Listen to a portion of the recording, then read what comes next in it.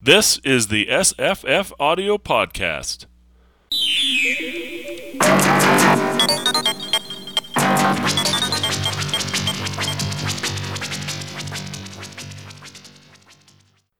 Today's podcast is a reading of Small Town by Philip K. Dick. It's read for us by Greg Marguerite. After the podcast, we'll be discussing the story. SFFaudio presents Small Town by Philip K. Dick, read by Greg Marguerite. Vern Haskell crept miserably up the front steps of his house, his overcoat dragging behind him. He was tired and discouraged, and his feet ached. "My God!" Madge exclaimed as he closed the door and peeled off his coat and hat. "You home already?" Haskell dumped his briefcase and began untying his shoes. His body sagged. His face was drawn and gray. "Say something." "Dinner ready?" "No, dinner isn't ready. What's wrong this time? Another fight with Larson?" Haskell slumped into the kitchen and filled a glass with warm water and soda. "Let's move," he said. "Move?" "Away from Woodland to San Francisco. Anywhere." Haskell drank his soda, his middle-aged, flabby body supported by the gleaming sink. "I feel lousy. Maybe I ought to see Doc Barnes again. I wish this was Friday and tomorrow was Saturday." "What do you want for dinner?" "Nothing. I don't know." Haskell shook his head wearily. "Anything." He sank down at the kitchen table. "All I want is rest. Open a can of stew, pork and beans, anything." "I suggest we go out to Don's Steakhouse. On Monday they have good sirloin." "No, I've seen enough human faces today." "I suppose you're too tired to drive me over to Helen Grant's." "The car's in the garage. Busted again." "If you took better care of it." "What the hell do you want me to do? Carry it around in a cellophane bag?" "Don't shout at me, Vern Haskell." Madge flushed with anger. "Maybe you want to fix your own dinner." Haskell got wearily to his feet. He shuffled toward the cellar door. "I'll see you." "Where are you going?" "Downstairs in the basement." "Oh, Lord," Madge cried wildly. "Those trains, those toys. How can a grown man, a middle-aged man—" Haskell said nothing. He was already halfway down the stairs, feeling around for the basement light. The basement was cool and moist. Haskell took his engineer's cap from the hook and fitted it on his head. Excitement and a faint surge of renewed energy filled his tired body. He approached the great plywood table with eager steps. Tracks ran everywhere, along the floor, under the coal bin, among the steam pipes of the furnace. The tracks converged at the table, rising up on carefully graded ramps. The table itself was littered with transformers and signals and switches and heaps of equipment and wiring and the town. The detailed, painfully accurate model of Woodland. Every tree and house, every store and building and street and fire plug. A minute town, each facet in perfect order. Constructed with elaborate care throughout the years, as long as he could remember, since he was a kid, building and gluing and working after school. Haskell turned on the main transformer. All along the track, signal lights glowed. He fed power to the heavy Lionel engine parked with its load of freight cars. The engine sped smoothly into life, gliding along the track, a flashing dark projectile of metal that made his breath catch in his throat. He opened an electric switch, and the engine headed down the ramp through a tunnel and off the table. It raced under the workbench. His trains, and his town. Haskell bent over the miniature houses and streets, his heart glowing with pride. He had built it, himself. Every inch, every perfect inch, the whole town. He touched the corner of Fred's grocery store, not a detail lacking. Even the windows, the displays of food, the signs, the counters. The Uptown Hotel. He ran his hand over its flat roof. The sofas and chairs in the lobby, he could see them through the window. Green's drugstore. Bunyan pad displays, magazines, Fraser's Auto Parts, Mexico City Dining, Sharpenstein's Apparel, Bob's Liquor Store, Ace Billiard Parlor. The whole town. He ran his hands over it. He had built it. The town was his. The train came rushing back out from under the workbench. Its wheels passed over an automatic switch, and a drawbridge lowered itself obediently. The train swept over and beyond, dragging its cars behind it. Haskell turned up the power. The train gained speed. Its whistle sounded. It turned a sharp curve and grated across a cross-track. More speed. Haskell's hands jerked convulsively at the transformer. The train leaped and shot ahead. It swayed and bucked as it shot around a curve. The transformer was turned up to maximum. The train was a clattering blur of speed, rushing along the track, across bridges and switches behind the big pipes of the floor's furnace. It disappeared into the coal bin. A moment later, it swept out the other side, rocking wildly. Haskell slowed the train down. He was breathing hard, his chest rising painfully. He sat down on the stool by the workbench and lit a cigarette with shaking fingers. The train, the model town, gave him a strange feeling. It was hard to explain.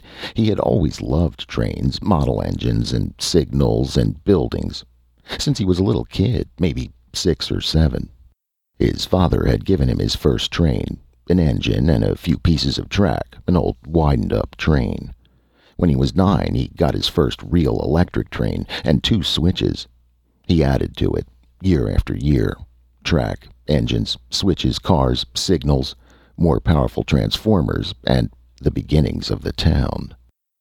He had built the town up carefully, piece by piece. First when he was in junior high, the model of the Southern Pacific Depot, then the taxi stand next door, the cafe where the drivers ate, Broad Street, and so on.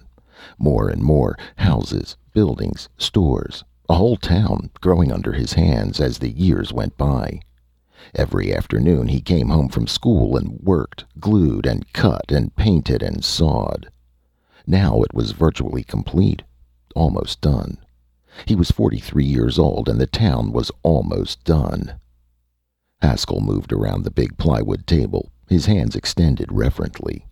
He touched a miniature store here and there, the flower shop, the theater, the telephone company, Larson's Pump and Valve Works. That, too, where he worked, his place of business. A perfect miniature of the plant, down to the last detail. Haskell scowled. Jim Larson. For 20 years he had worked there, slaved day after day. For what? To see others advanced over him? Younger men, favorites of the boss, yes men with bright ties and pressed pants and wide, stupid grins. Misery and hatred welled up in Haskell. All his life Woodland had got the better of him. He had never been happy. The town had always been against him. Miss Murphy in high school, the frats in college, clerks in the snooty department stores, his neighbors, cops and mailmen and bus drivers and delivery boys, and even his wife, even Madge. He had never meshed with the town, the rich, expensive little suburb of San Francisco down the peninsula beyond the fog belt. Woodland was too damn upper middle class, too many big houses and lawns and chrome cars and deck chairs, too stuffy and sleek. As long as he could remember, in school, his job, Larson, the Pump and Valve Works, 20 years of hard work. Haskell's fingers closed over the tiny building, the model of Larson's Pump and Valve Works. Savagely, he ripped it loose and threw it to the floor. He crushed it underfoot, grinding the bits of glass and metal and cardboard into a shapeless mass. God, he was shaking all over. He stared down at the remains, his heart pounding wildly. Strange emotions, crazy emotions twisted through him. Thoughts he never had had before. For a long time he gazed down at the crumpled wad by his shoe, what had once been the model of Larson's Pump and Valve Works. Abruptly he pulled away. In a trance, he returned to his workbench and sat stiffly down on the stool. He pulled his tools and materials together, clicking the power drill on. It took only a few moments. Working rapidly with quick, expert fingers, Haskell assembled a new model. He painted, glued, fitted pieces together. He lettered a microscopic sign and sprayed a green lawn into place. Then he carried the new model carefully over to the table and glued it in the correct spot. The place where Larson's pump and valve works had been. The new building gleamed in the overhead light, still moist and shiny. Woodland Mortuary. Haskell rubbed his hands in an ecstasy of satisfaction. The valve works was gone. He had destroyed it, obliterated it, removed it from the town. Below him was woodland, without the valve works. A mortuary instead. His eyes gleamed, his lips twitched, his surging emotions swelled. He had got rid of it, in a brief flurry of action, in a second. The whole thing was simple, amazingly easy. Odd he hadn't thought of it before. Sipping a tall glass of ice-cold beer thoughtfully, Madge Haskell said, "There's something wrong with Vern. I noticed it especially last night when he came home from work." Dr. Paul Tyler grunted absently. "A highly neurotic type. Sense of inferiority, withdrawal, and introversion." "But he's getting worse. Him and his trains. Those damn model trains. My God, Paul, do you know he has a whole town down there in the basement?" Tyler was curious. "Really? I never knew that." "All the time I've known him, he's had them down there. Started when he was a kid. Imagine a grown man playing with trains. It's disgusting. Every night the same thing."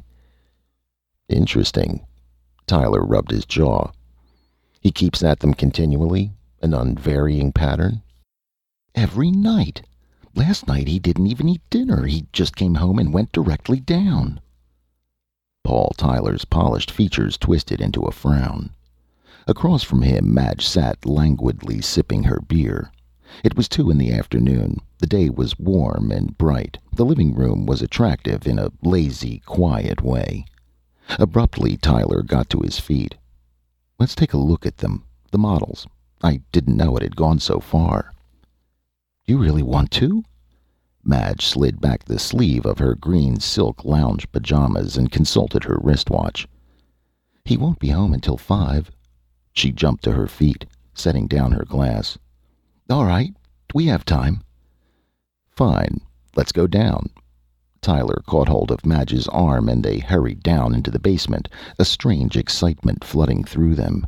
Madge clicked on the basement light and they approached the big plywood table, giggling and nervous, like mischievous children. "See?" Madge said, squeezing Tyler's arm. "Look at it. Took years. All his life." Tyler nodded slowly. "Must have." There was awe in his voice. "I've never seen anything like it. The detail. He has skill." "Yes, Vern is good with his hands." Madge indicated the workbench. "He buys tools all the time." Tyler walked slowly around the big table, bending over and peering. "Amazing. Every building. The whole town is here. Look, there's my place." He indicated his luxurious apartment building a few blocks from the Haskell residence. "I guess it's all there," Madge said. "Imagine a grown man coming down here and playing with model trains." "Power." Tyler pushed an engine along a track. "That's why it appeals to boys. Trains are big things, huge and noisy. Power, sex symbols. The boy sees the train rushing along the track. It's so huge and ruthless it scares him. Then he gets a toy train, a model like these. He controls it, makes it start, stop, go slow, fast. He runs it. It responds to him." Madge shivered. "Let's go upstairs where it's warm. It's so cold down here." But as the boy grows up, he gets bigger and stronger. He can shed the model symbol, master the real object, the real train, get genuine control over things, valid mastery. Tyler shook his head. "Not this substitute thing. Unusual, a grown person going to such lengths." He frowned. "I never noticed a mortuary on State Street." "A mortuary?" "And this, Steuben Pet Shop, next door to the radio repair shop. There's no pet shop there." Tyler cudgeled his brain. "What is there next to the radio repair place?" Paris furs. Madge clasped her arms. Brr, come on, Paul, let's go upstairs before I freeze. Tyler laughed. Okay, sissy. He headed toward the stairs, frowning again. I wonder why. Steuben Pets. Never heard of it. Everything is so detailed. He must know the town by heart. To put a shop there that isn't... He clicked off the basement light. And the mortuary. What's supposed to be there? Isn't the... Forget it, Madge called back, hurrying past him into the warm living room. You're practically as bad as he is. Men are such children. Tyler didn't respond. He was deep in thought. His suave confidence was gone. He looked nervous and shaken. Madge pulled the Venetian blinds down. The living room sank into amber gloom.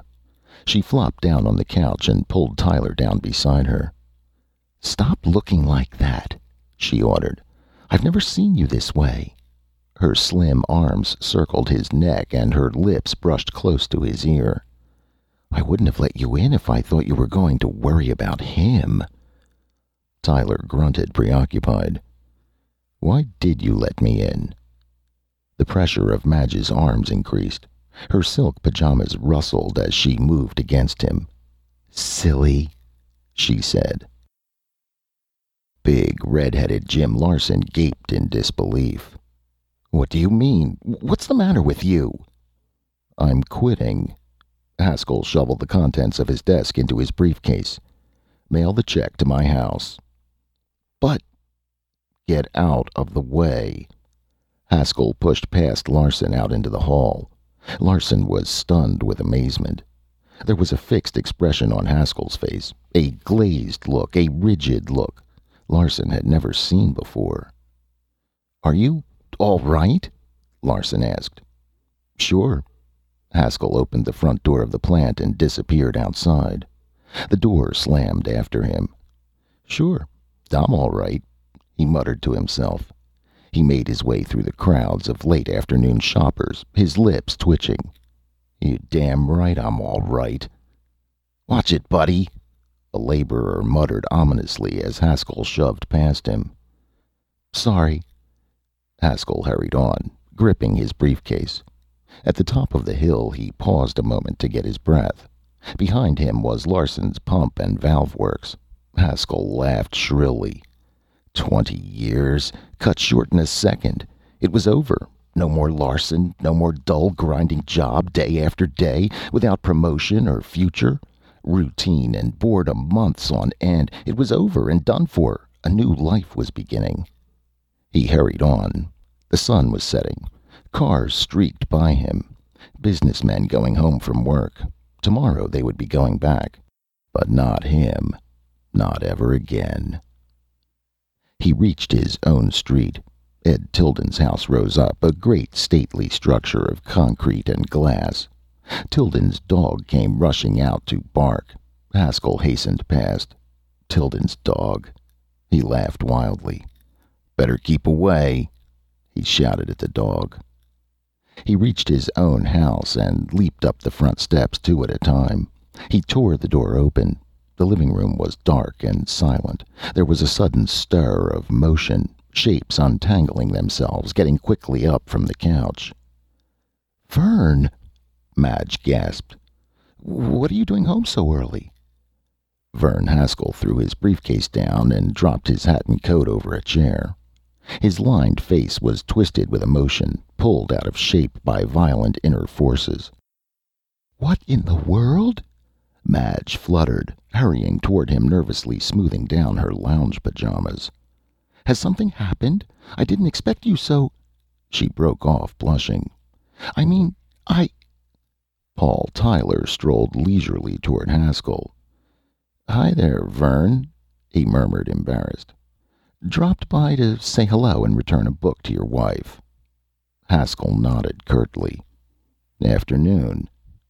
He turned and headed toward the basement door, ignoring the two of them. I'll be downstairs. But, Vern, Madge protested. What's happened? Vern halted briefly at the door. I quit my job. You what? I quit my job. I finished Larson off. There won't be any more of him." The basement door slammed. "Good Lord!" Matt shrieked, clutching at Tyler hysterically. "He's gone out of his mind!" Down in the basement, Vern Haskell snapped on the light impatiently. He put on his engineer's cap and pulled his stool up beside the great plywood table. What next? Morris Home Furnishings, the big plush store, where the clerks all looked down their noses at him. He rubbed his hands gleefully.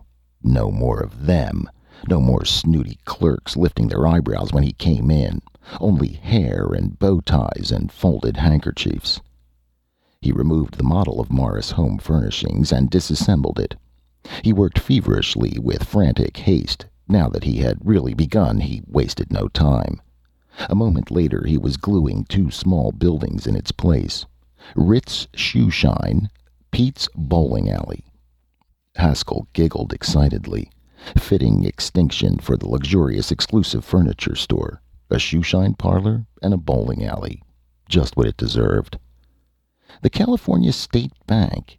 He had always hated the bank. They had once refused him a loan. He pulled the bank loose. Ed Tilden's mansion. His damn dog. The dog had bit him on the ankle one afternoon. He ripped the model off. His head spun. He could do anything. Harrison Appliance. They had sold him a bum radio. Off came Harrison Appliance. Joe's Cigar and Smoke Shop. Joe had given him a lead quarter in May 1949. Off came Joe's. The Ink Works. He loathed the smell of ink. Maybe a bread factory instead. He loved baking bread. Off came the Ink Works. Elm Street was too dark at night. A couple of times he had stumbled. A few more streetlights were in order. Not enough bars along High Street. Too many dress shops and expensive hat and fur shops and ladies' apparel. He ripped a whole handful loose and carried them to the workbench. At the top of the stairs, the door opened slowly. Madge peered down, pale and frightened. "Vern?" He scowled up impatiently. "What do you want?"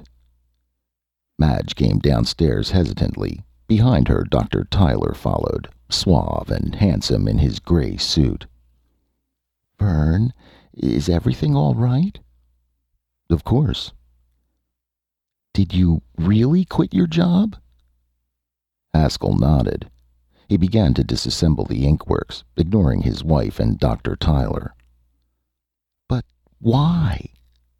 Haskell grunted impatiently. "No time." Dr. Tyler had begun to look worried. "Do I understand you're too busy for your job?" "That's right." "Too busy doing what?" Tyler's voice rose. He was trembling nervously. "Working down here on this town of yours, changing things?" "Go away," Haskell muttered. His deft hands were assembling a lovely little Langendorf bread factory. He shaped it with loving care, sprayed it with white paint, brushed a gravel walk and shrubs in front of it. He put it aside and began on a park. A big, green park. Woodland had always needed a park. It would go in place of the State Street Hotel. Tyler pulled Madge away from the table off in a corner of the basement. "Good God!" He lit a cigarette shakily. The cigarette flipped out of his hands and rolled away. He ignored it and fumbled for another. You see? You see what he's doing?" Madge shook her head mutely. "What is it? I don't... How long has he been working on this? All his life?" Madge nodded, white-faced. "Yes, all his life." Tyler's features twisted. "My God, Madge, it's enough to drive you out of your mind. I can hardly believe it. We've got to do something."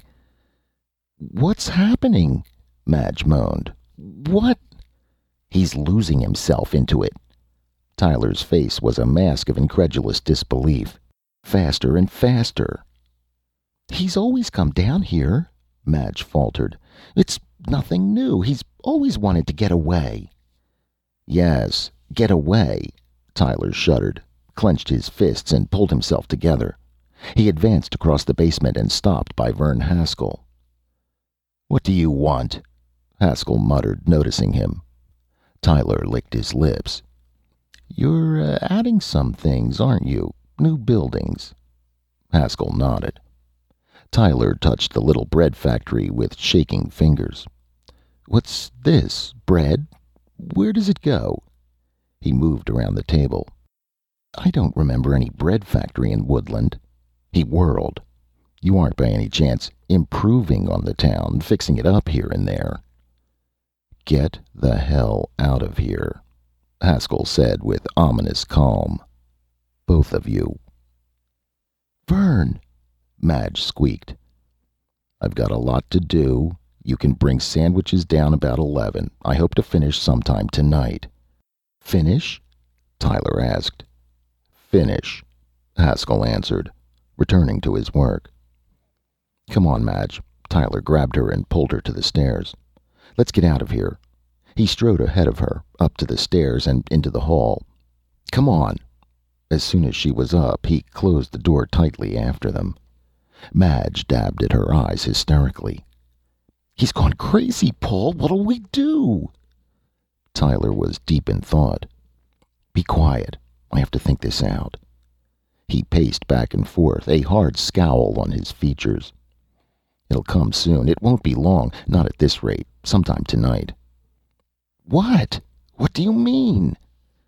"His withdrawal into his substitute world. The improvised model he controls, where he can get away."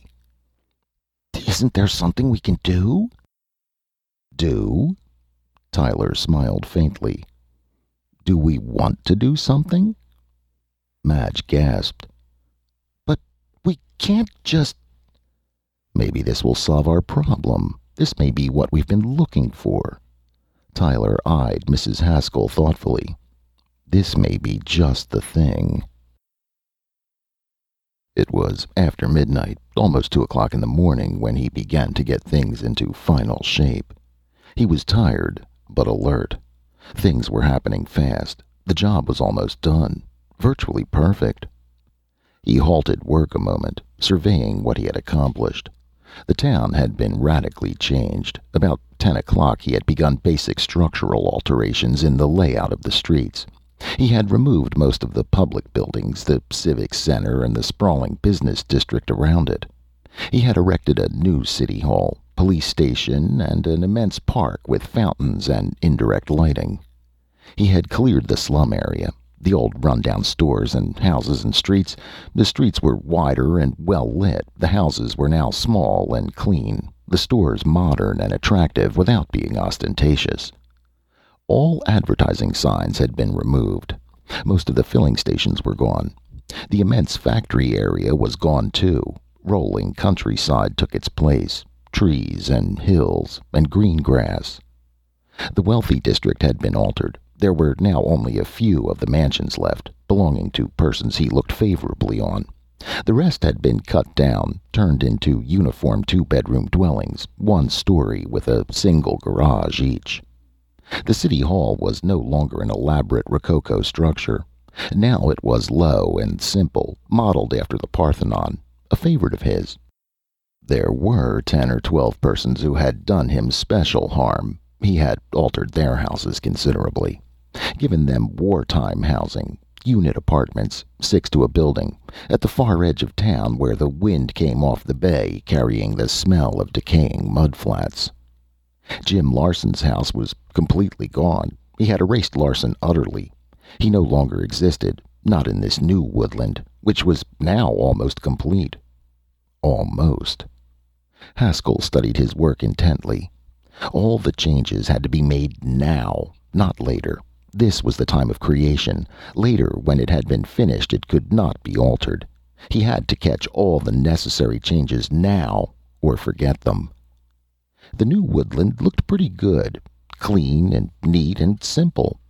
The rich district had been toned down. The poor district had been improved. Glaring ads, signs, displays had all been changed or removed. The business community was smaller. Parks and countryside took the place of factories. The civic center was lovely. He added a couple of playgrounds for smaller kids, a small theater instead of the enormous uptown with its flashing neon sign. After some consideration, he removed most of the bars he had previously constructed.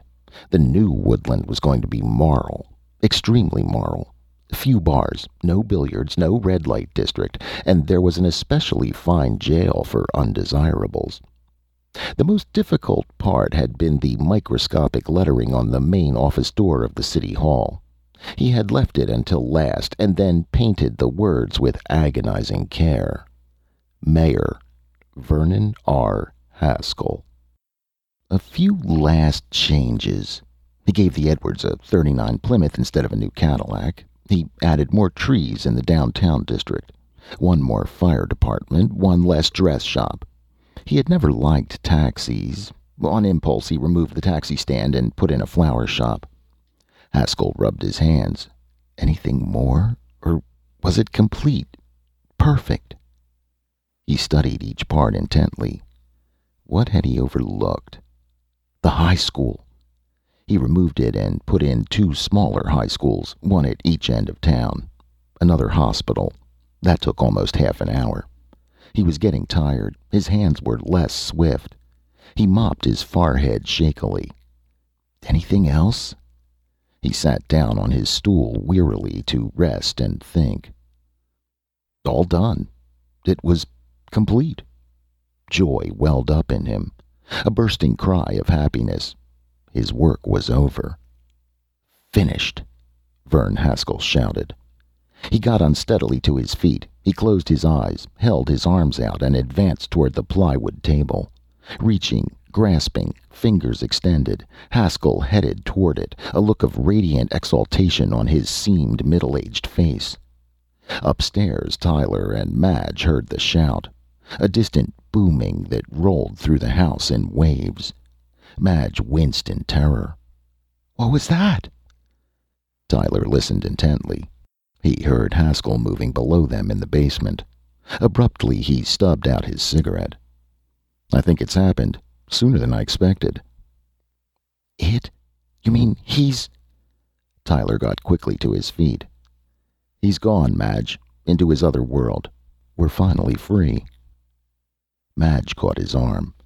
Maybe we're making a mistake. It's so terrible. Shouldn't we try to do something? Bring him out of it? Try to pull him back?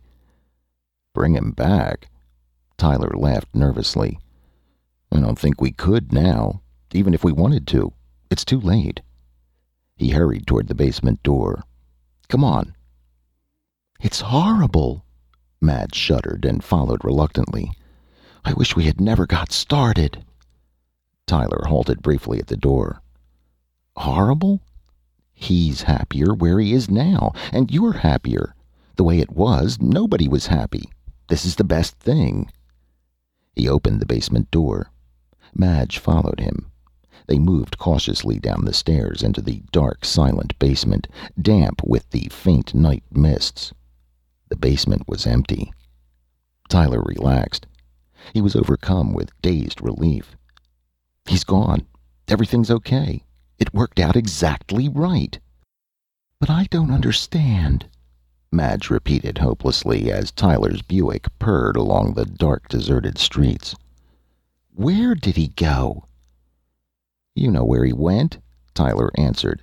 Into his substitute world, of course. He screeched around a corner on 2 wheels. The rest should be fairly simple. A few routine forms. There really isn't much left now. The night was frigid and bleak. No lights showed except an occasional lonely street lamp. Far off, a train whistle sounded mournfully, a dismal echo. Rows of silent houses flickered by on both sides of them. Where are we going? Madge asked. She sat huddled against the door, face pale with shock and terror, shivering under her coat. To the police station. Why? To report him, naturally, so they'll know he's gone. We'll have to wait. It'll be several years before he'll be declared legally dead. Tyler reached over and hugged her briefly. We'll make out in the meantime, I'm sure. What if they find him? Tyler shook his head angrily. He was still tense, on edge.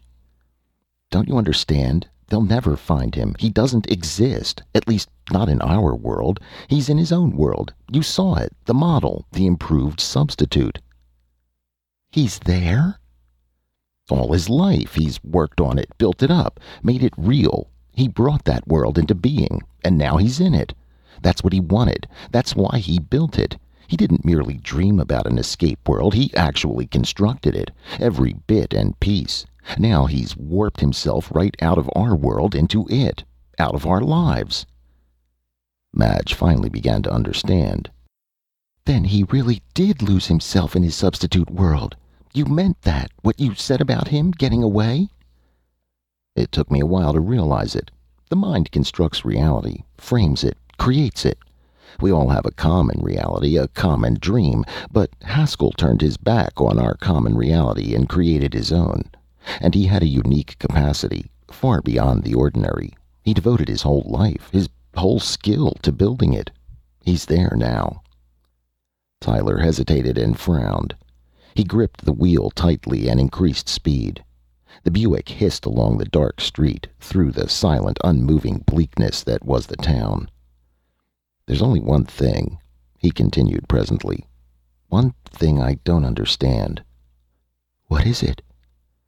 The model that was also gone. I assumed he'd shrink, I suppose, merge with it. But the model's gone too. Tyler shrugged. It doesn't matter. He peered into the darkness. We're almost there. This is Elm. It was then Madge screamed. Look! To the right of the car was a small, neat building and a sign. The sign was easily visible in the darkness. Woodland Mortuary. Madge was sobbing in horror. The car roared forward automatically, guided by Tyler's numb hands. Another sign flashed briefly as they coasted up before the city hall. Steuben Pet Shop. The city hall was lit by recessed, hidden illumination. A low, simple building, a square of glowing white, like a marble Greek temple. Tyler pulled the car to a halt, then suddenly shrieked and started up again, but not soon enough. The two shiny black police cars came silently up around the Buick, one on each side. The four stern cops already had their hands on the door, stepping out and coming towards him, grim and efficient.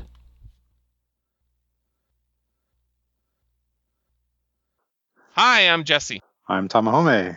And I'm Greg. Wow, what a great story we just heard.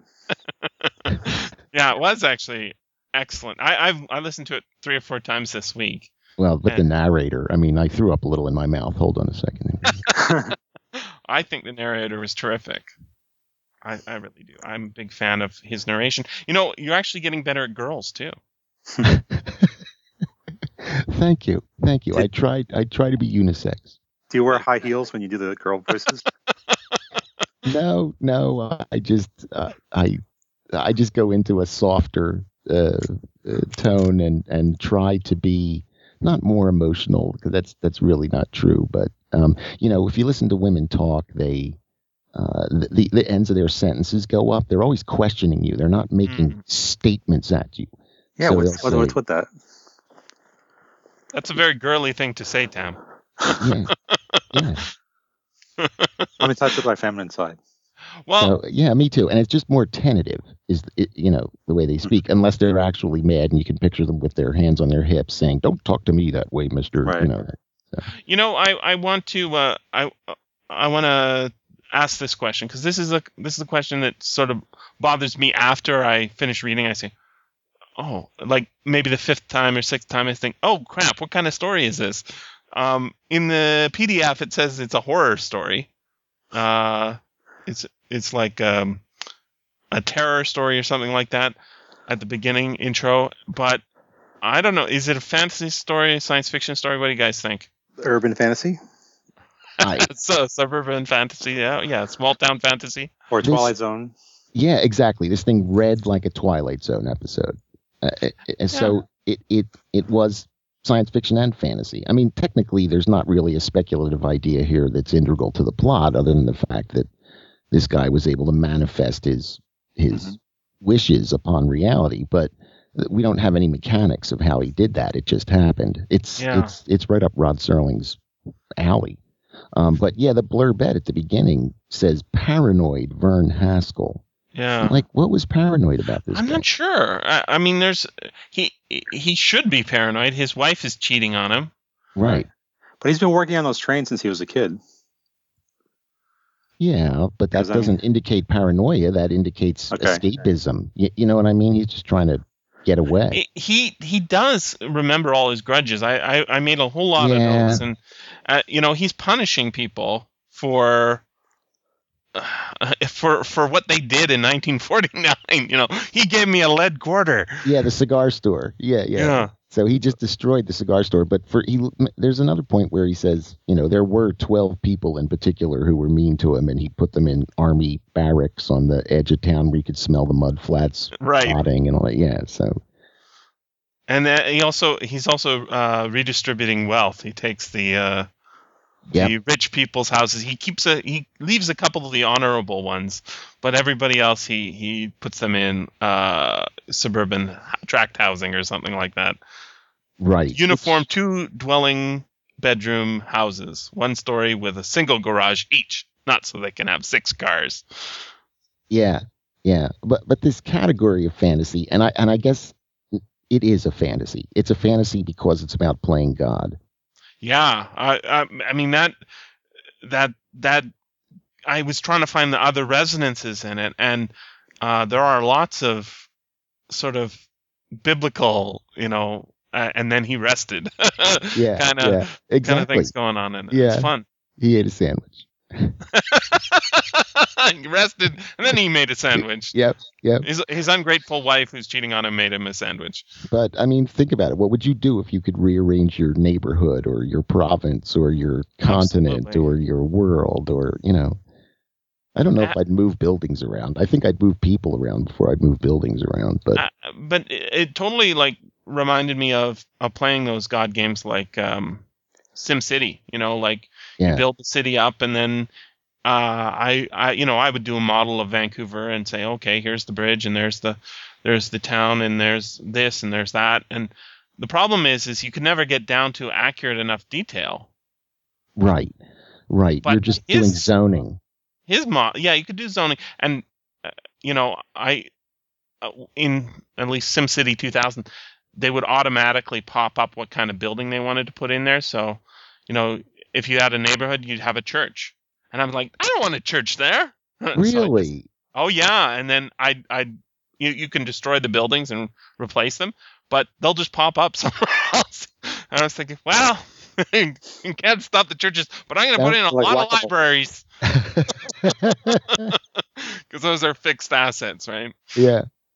So that's one of the things that it had me thinking of. And I thought you were going to bring up Microscopic God. Well, yeah. I mean, in a way, it's similar, except he never goes into that world, right? Right. And the Lord's over it. And no, I don't think you're right. I think there's no chance anybody's going to say this is science fiction, except everything that happens in it is completely plausible, except for one thing, right? That is the city disappears, right? The city in the basement, the small town in the basement disappears, and is subsumed. It comes disappear. In real life. Yeah, it just enlarged into reality. So what happened to the one that was in the basement? I mean, in the world that it was in, right? It got shoved into the next dimension. Yeah, that's what I'm saying. It's so slipstream. Yeah. I don't really know how to explain it, but I notice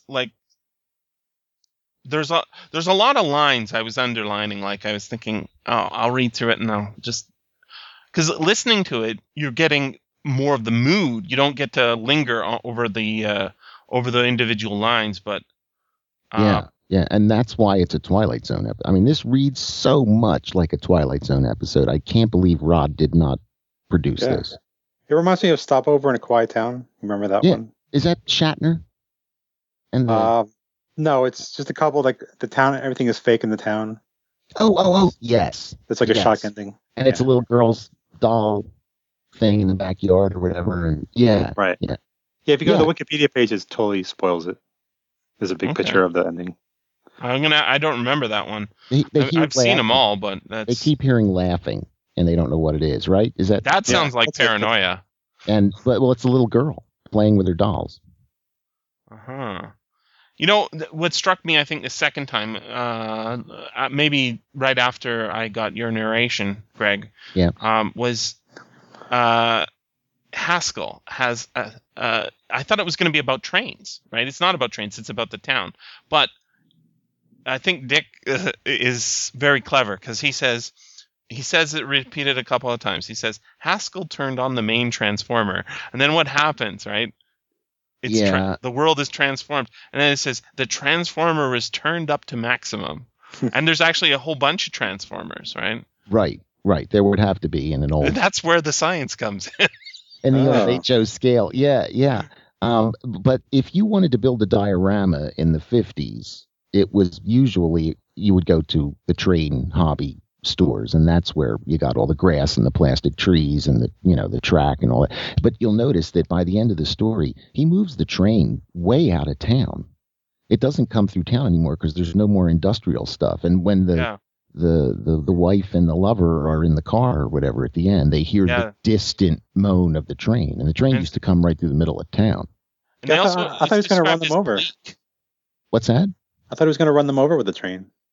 Well, I'm sure he was tempted to. He got his revenge. He got his revenge because he was saying, I'm going to do this as a police station, right? And then the thing he said, this is the line that's so good. He says, after some consideration, he removed most of the bars he had previously constructed. Yeah. The new woodland was going to be moral, extremely moral, with few bars, no billiards, no red light district, and there was an especially fine jail for undesirables. Yep. And of course, we find out who the undesirables are. It's the people who are screwed him over, doing him wrong. Yeah, but these guys that used to set up these train things, I mean, they would be. I mean, if you really met one of these guys, because I don't think there's many of them around anymore, but when I was younger, there were huge numbers of guys who would set up, just huge train sets with incredibly meticulous detail. I mean, I've seen things that look like what Dick is describing here. I've known guys who have actually done this in their basement, and given the time period, I think a lot of people, a lot of the readers at least, would have known somebody who did this. Yeah, I mean, I was at the tail end of that as a kid, but I remember, I even played with train sets as a kid. But yeah, I think it's been replaced by other things. I mean, Lego is what I'm really into, and it's something I've been into since then. And in a way, it's kind of replaced that because you don't have to just buy things; you can build the things and then take it apart. So once you buy it, you have the ability to unmake it. But prior to Lego hitting this country, there were what were called erector sets and Lincoln logs. Yeah. And I had those. Did you ever have Meccano? I don't think so. That's after British one. I think it's basically like Lego, except you use nuts and bolts to screw little metal plates together to make. That's the way erector sets work. Yeah. And Lincoln logs, Lincoln logs were notched on the ends, so you could build log cabins and stuff with them. Forts to prevent the Indians from invading and stealing all the furs that you're buying from them, I guess. I think you could build a picket fence. I think you could. Yeah. So. Yeah, I had Lincoln logs left over from my dad and his brothers. I don't know what they are now. I had Matchbox cars. Does that count? Yeah, I had some Matchbox cars too.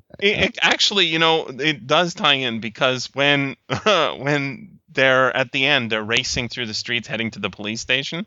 Yeah, it says the car goes up on two wheels, and I was thinking, really? The car goes up on two wheels? He's that desperate to get there? And then I was thinking, wait a second, no. What's happened is there's like a little boy playing with the car, right? And he's going around the corner. She says. As he goes around the corner. And the way the landscape is described as bleak, right? And so when you're at the macro scale like we are, you look down in that town and you say, "Oh, it's so nice. It's got a park and it's got this." But what he really did was empty it out. Yeah. Yeah. Well, I mean, if you could build your nirvana, would you fill it with a wide cross section of humanity, or would you specialize the people that were there? Well, I think we were talking about this before the podcast. I was saying living in a small town is hell. Living in a metropolis can be hell, but living in the wilderness all alone is kind of fun. So it's like the main thing is, I don't either want to have a lot of people so you don't have to know most of them, or you want to have just no people so you don't have to know anybody.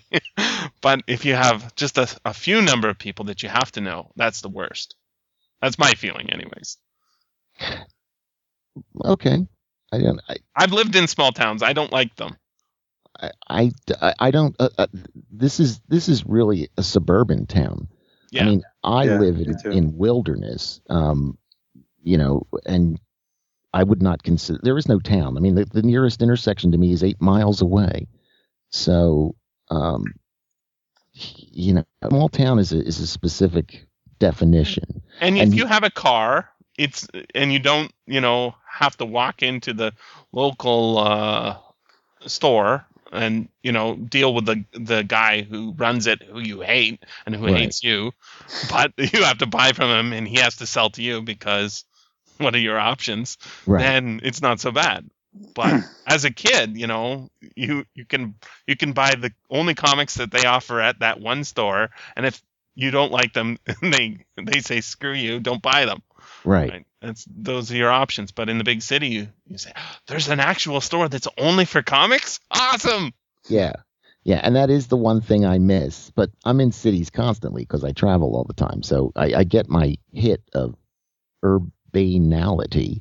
But I miss being able to just walk to, there's no bookstores anymore. I don't even know what I'm saying, but yeah, it's the culture. I have to go from intense culture to middle of nowhere, and I do that back and forth all the time, over and over again. But I would never settle in a small town where the politics is more important than the living. Absolutely. I live in a condo, and I've been here for many years, and I haven't once gone to any of the local meetings, because if I do, then I'll have to care, and they seem not to be totally bankrupting the place. So I don't.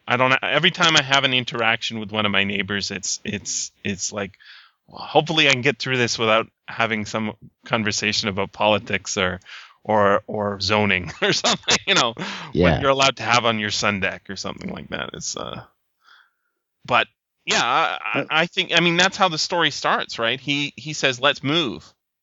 Right. He hates this town, and yet he's been building it his whole life. And I was thinking, well, does that mean that he made the world the way it is outside there in Woodland? Is he the god of Woodland, or is he only the god of the Woodland after that point where he was finished, right?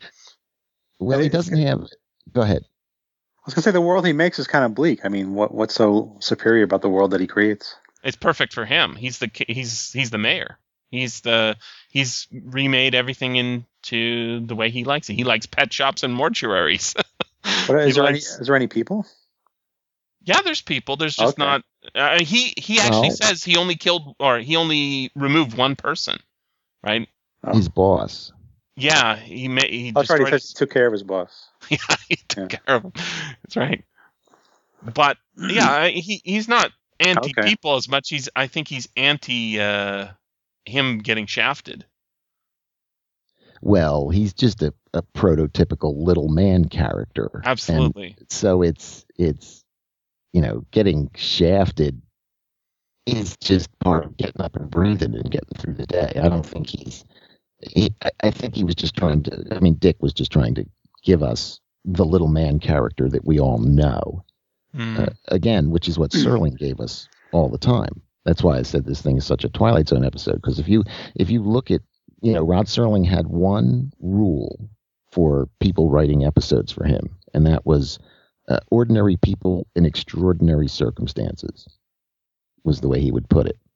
And so I think Dick was trying to do the same thing here. He was trying to give us an ordinary guy in extraordinary circumstances. Yeah, I was listening to a podcast the other day. They're talking about sword and sorcery podcasts, not podcasts, books. And there was a lot of editors talking, and they were all talking about, when you're sending me manuscripts, make sure you focus on the characters. And I'm like, no, don't do that. I don't care about the characters. I care about the idea. Right. And the characters are there to illustrate the idea. In this story, I don't like Vern Haskell. I don't like his wife. I don't think the Doctor's very cool. I don't like any of the other minor characters. The boss. I don't care about the characters at all, and I don't think I'm supposed to. What I think I'm supposed to get is the cool idea that he's trying to tell us about, and it's my favorite part of the story is when there's the echo, right? It says, "All done. It was complete. Joy welled up in him. A bursting cry of happiness. His work was over. Finished!" Vern Haskell shouted. He got unsteadily to his feet, right? But they hear him upstairs as a distant echo. Yes. Right? It's like echoing outside the house. And yet they also hear him downstairs. Say again? Like he's disappearing as he says that? No, like he's God outside of the... I thought what was happening is instead of... They go downstairs and they find that the basement is empty, right? They find that the basement is empty of even the town. And I thought, that means... that means that he's gone into the world, like the Doctor was suggesting. Right. But it turns out that the world went into the town. Mm-hmm. I'm not sure what's going on. The world went into the town, and I was thinking, well, does that mean inside that model town there was a little house with Vern Haskell's wife in it, and in the basement there was a little model of the town? It's like maybe. Yeah, I think there was. He had the town completely copied, so yes, his house every was there. the stores had magazines on the shelves, and right, it was a complete miniaturized version of the town. So when he made it, he must have made himself in the basement making the town. It's like infinite recursion. And you were saying the world is pushed out into another dimension, something like that, right? Well, or destroyed. I don't know. It's not really important to understanding God, not the detritus that he may or may not create. Do you know what I mean? The focus is on the God character, not the nuts and bolts. Yeah. There's a couple other lines here that are good. "Don't you understand? They'll never find him. He doesn't exist. At least not in our world." This is the Doctor talking. "He's in his own world. You saw it. The model. The improved substitute." Yeah. And so he's there, she says. "All his life he worked on it, built it up, made it real. He brought that world into being, and now he's in it. That's what he wanted. That's why he built it. He didn't merely dream about an escape world. He actually constructed it, every bit and piece. Now he's warped himself right out of our world and into it." He's wrong about that, right? He didn't warp himself out of the world as much as he warped them into his world as well as himself.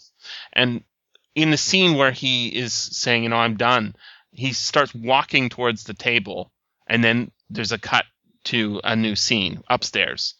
And that's where the shout is. And that kind of reminded me of, John Carter of Mars reaching up to the sky and saying, "Oh, there's Mars up there," and then poof, he's gone. In a sort of fantastic flight of fantasy in the same way. Yeah. Hand wavium. Thoughts. Hand wavium, yeah. I can tell you a line that I liked. Sure.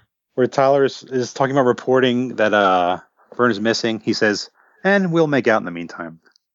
Yeah. You take that 2 ways. Make out in the meantime. Absolutely. Well, they're in the dark, in the corner, in her pajamas. Yeah. I mean, this is a recurring theme in Philip K. Dick stories, right? Especially from this period. What beyond the door, that guy's at the house while the husband's out at work. There's a lot of guys out at work. Is that a reflection of his real life? Well, the thing is he's a writer, right? So he's at home. He's at home writing. It's hard to get away with it. Yeah, but it's like he has the paranoia, I guess. Well, that's true, but he went through a string of women that he thought were faithless. And I mean, if you follow this thread through all of his stuff, it goes all the way to the end pretty much, but really it hits its pinnacle in Clans of the Alphane Moon. I don't know if any of you guys have read that. I haven't read that one. But the wife is actually a sadistic, torturing, I mean, just not nice. Dominatrix. And it's not even a dominatrix. She's, in a way, she's cuckolded the character, but they're already divorced in this book that I'm talking about. It's just that she, he couldn't make women any more faithless from that point forward. But this is sort of like the beginning of that process where he's exploring that, you just can't trust him. There's so, I mean, as I read more and more Dick stories, and there are so many of them, I see the patterns and, names recurring and that sort of thing. But yeah, before I get into that, I wanted to give that quote. The living room was dark and silent. There was a sudden stir of motion. And this is when he's coming home in the middle of the day. Shapes untangling themselves, getting quickly up from the couch. He doesn't say they're having sex or making out on the couch, but that's what's going on, right? Right. And I don't think the science fiction mags of the time were completely averse to having sex in them. Were they completely averse to it, or is it just supposed to be like this, subtle? I think you could hint at it. They wouldn't run away from it. You were just, it was a nudge, nudge, wink, wink thing. Yeah. Anyways, I wanted to talk about this town. So I don't think there is a town named Woodland near San Francisco, just down the coast beyond the fog belt. But that's where he lived, right? Dick lived in. No, he lived in Marin. That's north, on the other side of the Golden Gate. Right. He lived somewhere near San Francisco, right? Yes, but not down the coast, up the coast. Right. Okay. But I don't think this particular town really exists. But one of the character names that appears over and over and over and over in his short stories is Sylvia. Sylvia is one of the most common female names. It's in Upon the Dull Earth. That's the main character there, the dark-haired girl with sort of a magic side to her. And the town's name is Woodland. It's like he is sort of longing for the rustic forests or something.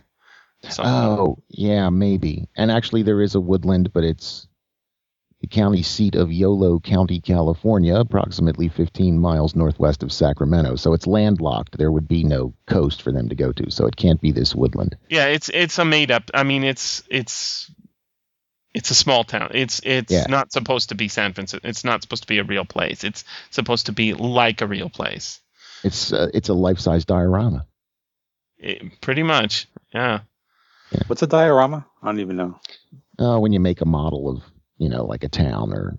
That's what his thing in the basement is called, basically. Except trains maybe make it not a diorama, but yeah, if you've got some sort of still life that you've done a little miniature version of. Yeah. Like when you take the Telltale Heart and you make a little model and you bring it to school and everybody says, "Aha! See the basement?" Yeah. And the little trapdoor. Yeah. The heart beating down there and cute. Okay. It also, I mean, in plot, it's kind of similar to The Days of Perky Pat. Yeah. And that was turned into a book as well, a novel. Yeah. can't remember which one it was, but that's a story in which everybody, I think they're living on Mars. Everybody is real life is terrible, so they all collect these dolls and they buy these figurines. No. That's the Three Stigmata of Palmer Eldritch. Yeah, it's the same. It's an expansion of it. Well, Perky. Okay, all right. Perky, I believe. It has a lot of the same themes. I just don't think of them as the same story. Three Stigmata is... Okay, let's talk about Three Stigmata, because that's the one I read recently. If I read Perky Pat, it was years and years ago. But in that story, we've got a bunch of people living on, I think it's Mars, and they're adults. They spend all their time playing with little miniature dolls in kind of like a game of life, and also it's kind of like Barbie. And they say, she's going over here, and she's going shopping. And he says, but he doesn't want to do that. And this is like a couple of parents playing with these, children's dolls. And then the neighbors, they get together with the neighbors and they play their dolls. And it's almost kind of like a role-playing game, except there's no dice or anything. They just sort of make up the rules. Well, but it's a consensual sort of... There's hallucinogenic drugs, though. I mean, what's can do and choosy or whatever. Yeah. So they're actually, putting themselves in that.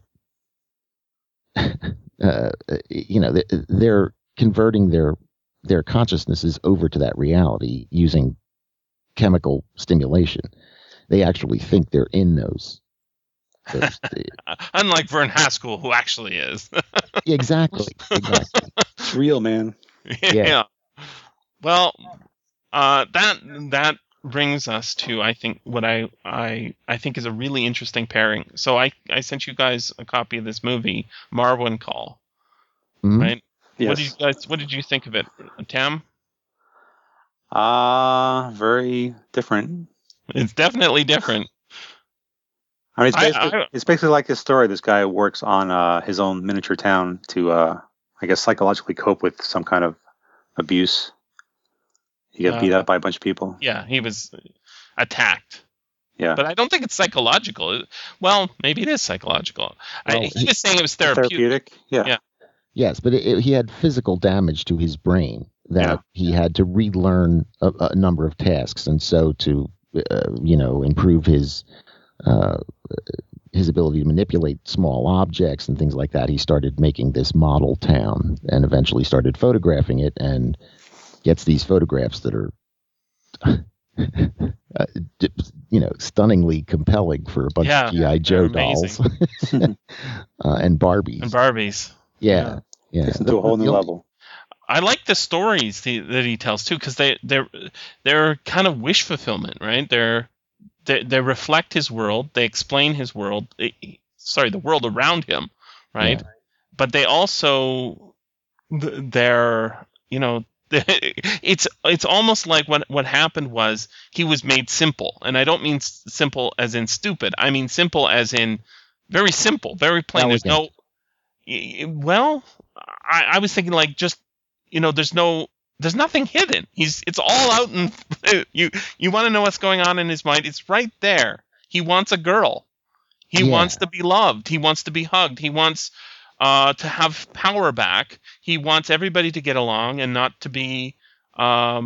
It's a beautiful story, I think. Yeah, and the difference between him and Vern Haskell is that he lets people influence his story. So the woman he worked with, she wanted a tall, dark boyfriend. He gave her a Navajo warrior, and then she found out he had a Steve McQueen doll, and she wanted Steve McQueen, so he broke her up and brought her over to I mean, that's he's letting other people into his world, whereas Vern Haskell has a force field between his world and everything else. Yeah. Yeah, she dumped that first guy fast. Yeah. Well, I mean, it's if it wasn't a documentary, I would think that this is like the guy had read the story. It's like because they both have small towns, but just because he is doing something that is very interesting, and that he is living in a dream world. But the dream world is a real place. it's in his backyard, and he's got avatars where he talks about how that's you in that town, and this is me, and we're getting married. And she's like, we're not getting married. I'm married already. And he's like, well, I know, but it's uncomfortable. Yeah, make the lady uncomfortable. But, he's a man. He wants to be loved. He hasn't felt love for many years. Yeah. And yet... Well, he has that lady with the blue hair. Deja Thoris, you mean? The witch of Belgium. The Belgian witch of Marwinclaw, or whatever her name is. Yeah. Who has a time machine. Yeah, she has a time machine made of an old VCR. And a phone he found on the side of the road. It's when they get to... let's talk about it, Greg. You were saying before we started the podcast about what you liked about how the movie was put together, how the story is told. Can you... Yeah, I think the filmmaker, whose name I don't have in front of me now, did a really good job of bleeding that story out and not hitting you. I mean, the temptation is always to go with the lead, and I don't want to spoil the story for anybody who ends up watching the movie, but it continues to get more and more complex and present you with more and more conflicts until... Once he finally reveals the whole story, you are forced to be sympathetic to someone that you may not normally have been sympathetic to. So it's kind of like Clockwork Orange, where you start rooting for the asshole at the end. Mm-hmm. And just to resist that temptation and not play out, not give you the ending right away, is the difference between some documentary you see on the Learning Channel and a documentary that should be winning awards in a, in a This film. is a real movie documentary, like the great ones that come around every once in a while. You say, that you got to see this movie. It's not a documentary like, that they do on TV where it is. Yeah, you're right. They tell you what they told you. They're going to tell you again because the commercial's coming up. They're going to tell you when it comes back, right? This is... They'll tell you stuff again, right? But it's adding layers to the story in the same way that it's modifying the story, modifying the world. So we start off with the plain fact that he was attacked outside of a bar. He was in hospital. He was recovering, and we meet all the people in his life and their little avatars, right? Right. Which is it's amazing stuff. The director's Jeff Malmberg, by the way. Okay. And well done, Jeff. Yeah, amazing. I'm really impressed with it's the second time I watched it, and it is really well told story because you've got all the different people in his life. You've got the prosecutor who put the guys who did it in jail. You've got his old roommate. You've got the lady across the street. You've got and then the story of how he that's where the story really goes, right? He becomes an artist, right? And if you look at the drawings that he did, I thought he was a really good drawer. Is that what they're called? Yeah. Illustrator.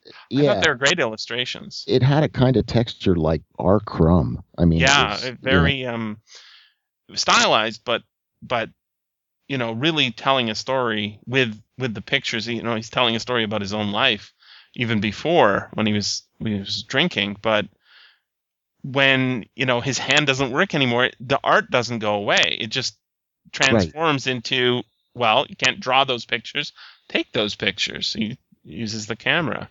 Yeah, and he was still using a chemical developer. Amazing. I mean, for thousands and thousands of pictures. I thought Kodak went out of business a couple of weeks ago. I mean, jeez. Well, eventually they're showing him using a digital, so...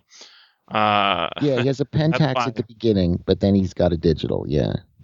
So I don't know if he would send away his photographs to be developed, and you have to wait 3 weeks, and then if it came back with the wrong exposure, he would just do it over again. Yeah, because he didn't know anything about lighting or... He wasn't a camera guy. He was doing it because he wanted to preserve his town. That was the main thing, right? preserve the storylines. And I mean, if you think of the other Philip K. Dick story where this is just coming to me now, but it really works. It's in that movie, Blade Runner, right? The androids, they don't have real memories, right? They have no memories. So when they're alive, they want to make memories, and they take photographs of the time, yesterday, and then they look back at those pictures like they're nostalgic, right? Yeah. Remember that time we were in the bathtub? Yeah, that was awesome. And that's like, hey, that's yesterday. Yeah, but look, I've got them here. And he's got that, he doesn't remember his marriage. He doesn't remember his life. What kind of guy was I? Right? Yeah. That's amazing. And it's almost like because of, I don't want to look at him like a laboratory specimen, but I really think that there's something interesting going on that sort of Philip K. Dickian in the sense that we're getting an insight into what humans are like, not just, him, but he wants to be loved. He wants to have a community. He wants to have all that stuff. And I think there's something really special going on there. I think that, one of, if not the most overriding theme that runs through all of Phil Dick's work is that reality and consciousness are fluid constructs. Mm-hmm. And this movie shows you someone in 3 dimensions in the real world who has, manipulated his reality. He's moved the fluid around, or it's at different levels for him. Mm-hmm. And so it's there's in a lot of Asian philosophy, a lot of Buddhist stuff says that there is no such thing as crazy. There's just sort of like differently enabled. So, they don't even really see it as a mental illness. They just see it as, that guy sees stuff that's different from the stuff I see. Mm-hmm. And they don't try and judge it on that way and use peer pressure to force you into a civilization and all that sort of stuff. So what's really at the heart of this thing is this guy continues to be different, which is he was different always before the attack. Mm-hmm. And after. He is true to the fact that he marches to a different drummer, and he just it's just a different cadence before and after the accident. So he does make his own reality, and he does say that's where he wants to be. That's he's happiest there. Yeah, and his dream is, right, have a girl playing with him, right? In that town, she can control the girls and he can control the guys. Yeah. And there's because what was the guy from Aesopus magazine? He said that it was when you're looking at the pictures, there's no irony, right? It's not, hey, I'm an artist and I'm playing with dolls and isn't this cute? Wink, wink, nudge, nudge. No, it's here's some pictures of my world. Look at them. Yeah. Or not even look at them. Here's some pictures of my world. You're asking about my world? Here, this is what it looks like, right? And in that authenticity, he is an authentic person. The fact that, he goes home and his roommate says, whose shoes are those? He says to his roommate, whose shoes are those? He says, they're yours, right? Yeah. You wear those shoes. You collect those women's shoes. You wear them. And he's like, oh. And we're like, oh, interesting. Yeah. Right? But that's 3/4 of the way through the movie before they give you that little tidbit. And then they ramp it up for the last quarter. So yeah, I think he wants to be one of the girls. Yeah. Well, I think it's not that. It's not like he's really a repressed homosexual. What it is people are complicated, and when you are denied access to women, maybe giving license to your feminine side helps you get access to women. And what's he doing when he's playing with Deja Thoris and sending her, off to rescue him from the evil SS, right? It's the same thing Philip K. Dick's doing with the characters in the story. Right. And it is about life being about perspective. Our protagonist in the movie finally goes to Greenwich Village and finds people that don't care. That he's wearing high heels, yeah. Yeah, that would never beat him up outside a bar for that. And so there are, there are places that are more accepting of different perspectives, and those people are more interested in understanding how the world works than, looking for reward or whatever the other side is doing. I don't know, but yeah. But wasn't he a cross-dresser in the beginning? Isn't that why he got beat up? Well, I don't think it actually said why he was beat up, but let's assume that that's true. That would explain it, right? Yeah. He says that other people tell him that he told the five guys in the bar that he was a cross-dresser. Right. And they follow him out of the bar and beat him senseless. Literally. Yeah. Yeah. I mean, if you look at some of those drawings, it looked like he was interested in World War II before. So, it's like there's this town in Belgium somewhere, Marwencol, right? Yeah. It's Marlene, Wendy, and Colleen or something like that. No, it's him, Mark, Wendy. Wendy, and Colleen, right? Right. So I'm really impressed. Yeah, I liked it too. It was well done. And I've been involved in a number of documentaries, and so I sort of understand the structure and how you're supposed to do exposition. And this guy must have read the same books I did. That was great. This has been the SFF Audio Podcast.